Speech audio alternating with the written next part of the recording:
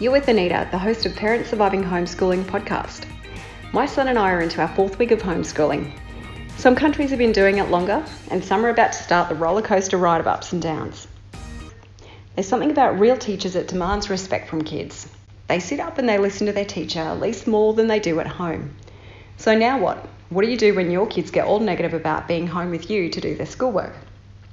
And how do you stop yourself from rocking in a corner from your own frustrations?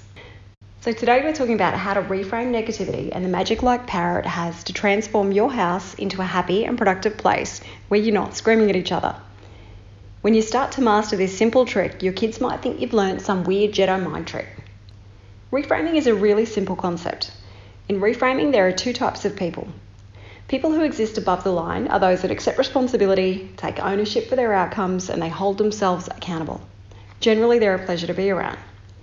Negativity lies below the line, where people blame each other, they make excuses for their actions or lack thereof, and they reject accountability. Below the line drains everyone's energy and it's unproductive. So reframing is a process of moving someone from below the line to a more productive and happier place above the line. Now, firstly, I acknowledge that every human experiences challenges and frustration. It's normal. I get annoyed, I get frustrated, and I yell. Yet it's what we do with that negativity that makes a real difference. Do you want to be the person that wallows in it, or the person that acknowledges it and then gets on with life in a positive way?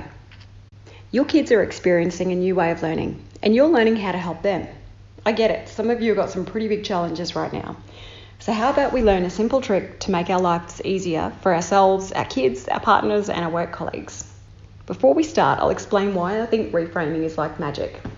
A few years back, I had a coaching client who was the most negative person I'd ever met. He was so far below the line that it was exhausting to be near him. He genuinely thought all of his problems were because of other people. He didn't see that he was the person in common in all of his conflicts. He blamed everyone else, he made excuses for his behaviour, and he never ever accepted responsibility. After the first session, I sat there dumbfounded. He was really hard to shift out of negativity. And then I realised that one of the most simple tools might be the most effective for this guy. It's reframing. It took a lot of energy, but after 5 sessions of coaching, he started to come around. I was pretty blown away that someone so stuck in their negativity could change, but you know what? He did. I never told him what I was doing, because if I did, he probably would have got defensive, put a wall up, and I wouldn't have gotten through. Instead, I just kept on reframing with future-focused, open questions. And he left our coaching sessions a far happier man and ready to accept responsibility. So no matter how tough a kid, a partner, a work colleague, just stick at it, because it really does work. A simple way to reframe is turn the negative into a positive and ask an open question. So let's talk through some examples. A really common one is, I can't do it, it's too hard. So the negative word is hard. You can then ask, what would make it easier? Or what can you do to get one step closer? By asking what would make it easier, you're encouraging solution-focused thinking. The correct answer has to be a solution, right?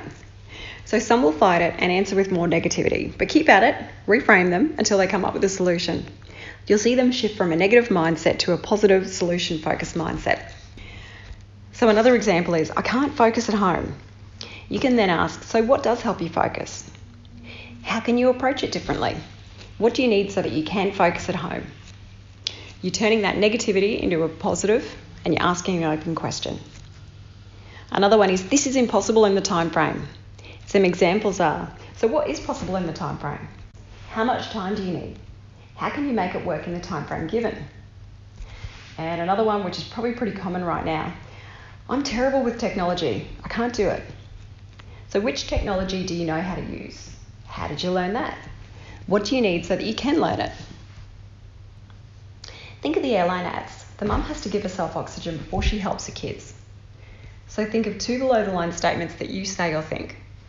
Write it down, underline the negative, and then reframe yourself on paper. Now, every time you catch yourself saying or thinking a below the line statement, stop, take a breath, and reframe yourself.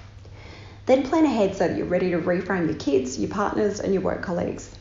So write down 3 common negative statements that you hear and then reframe them now so that you're prepared next time you hear it. And then practice.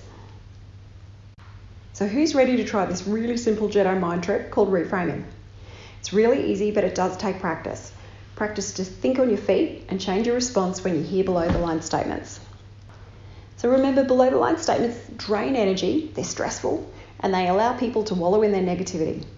Be the person that helps bring others back above the line into a place where they're happier, resilient, and productive. Today's downloadable resource walks you through the art of reframing and gives you space to practice reframing yourself and for those around you. Try it out and get ready for the next below the line statement that you hear. Then give yourself a high five, glass of champagne, whatever floats your boat when you see the difference that it makes. Check in daily for new episodes and make this your morning ritual with a cuppa before the day's madness starts. Join me tomorrow when I chat to a 10-year-old kid who's in his 4th week of homeschooling. He answers all of our questions about what goes on for kids, what motivates them, and most importantly, what the kids need from us to help them through it. Because homeschooling isn't about us. It's about making sure our kids get through it, still pass, and families still love each other at the end. Thanks for listening to Parents Surviving Homeschooling podcast with Anita Green. Download today's resource now, Reframing.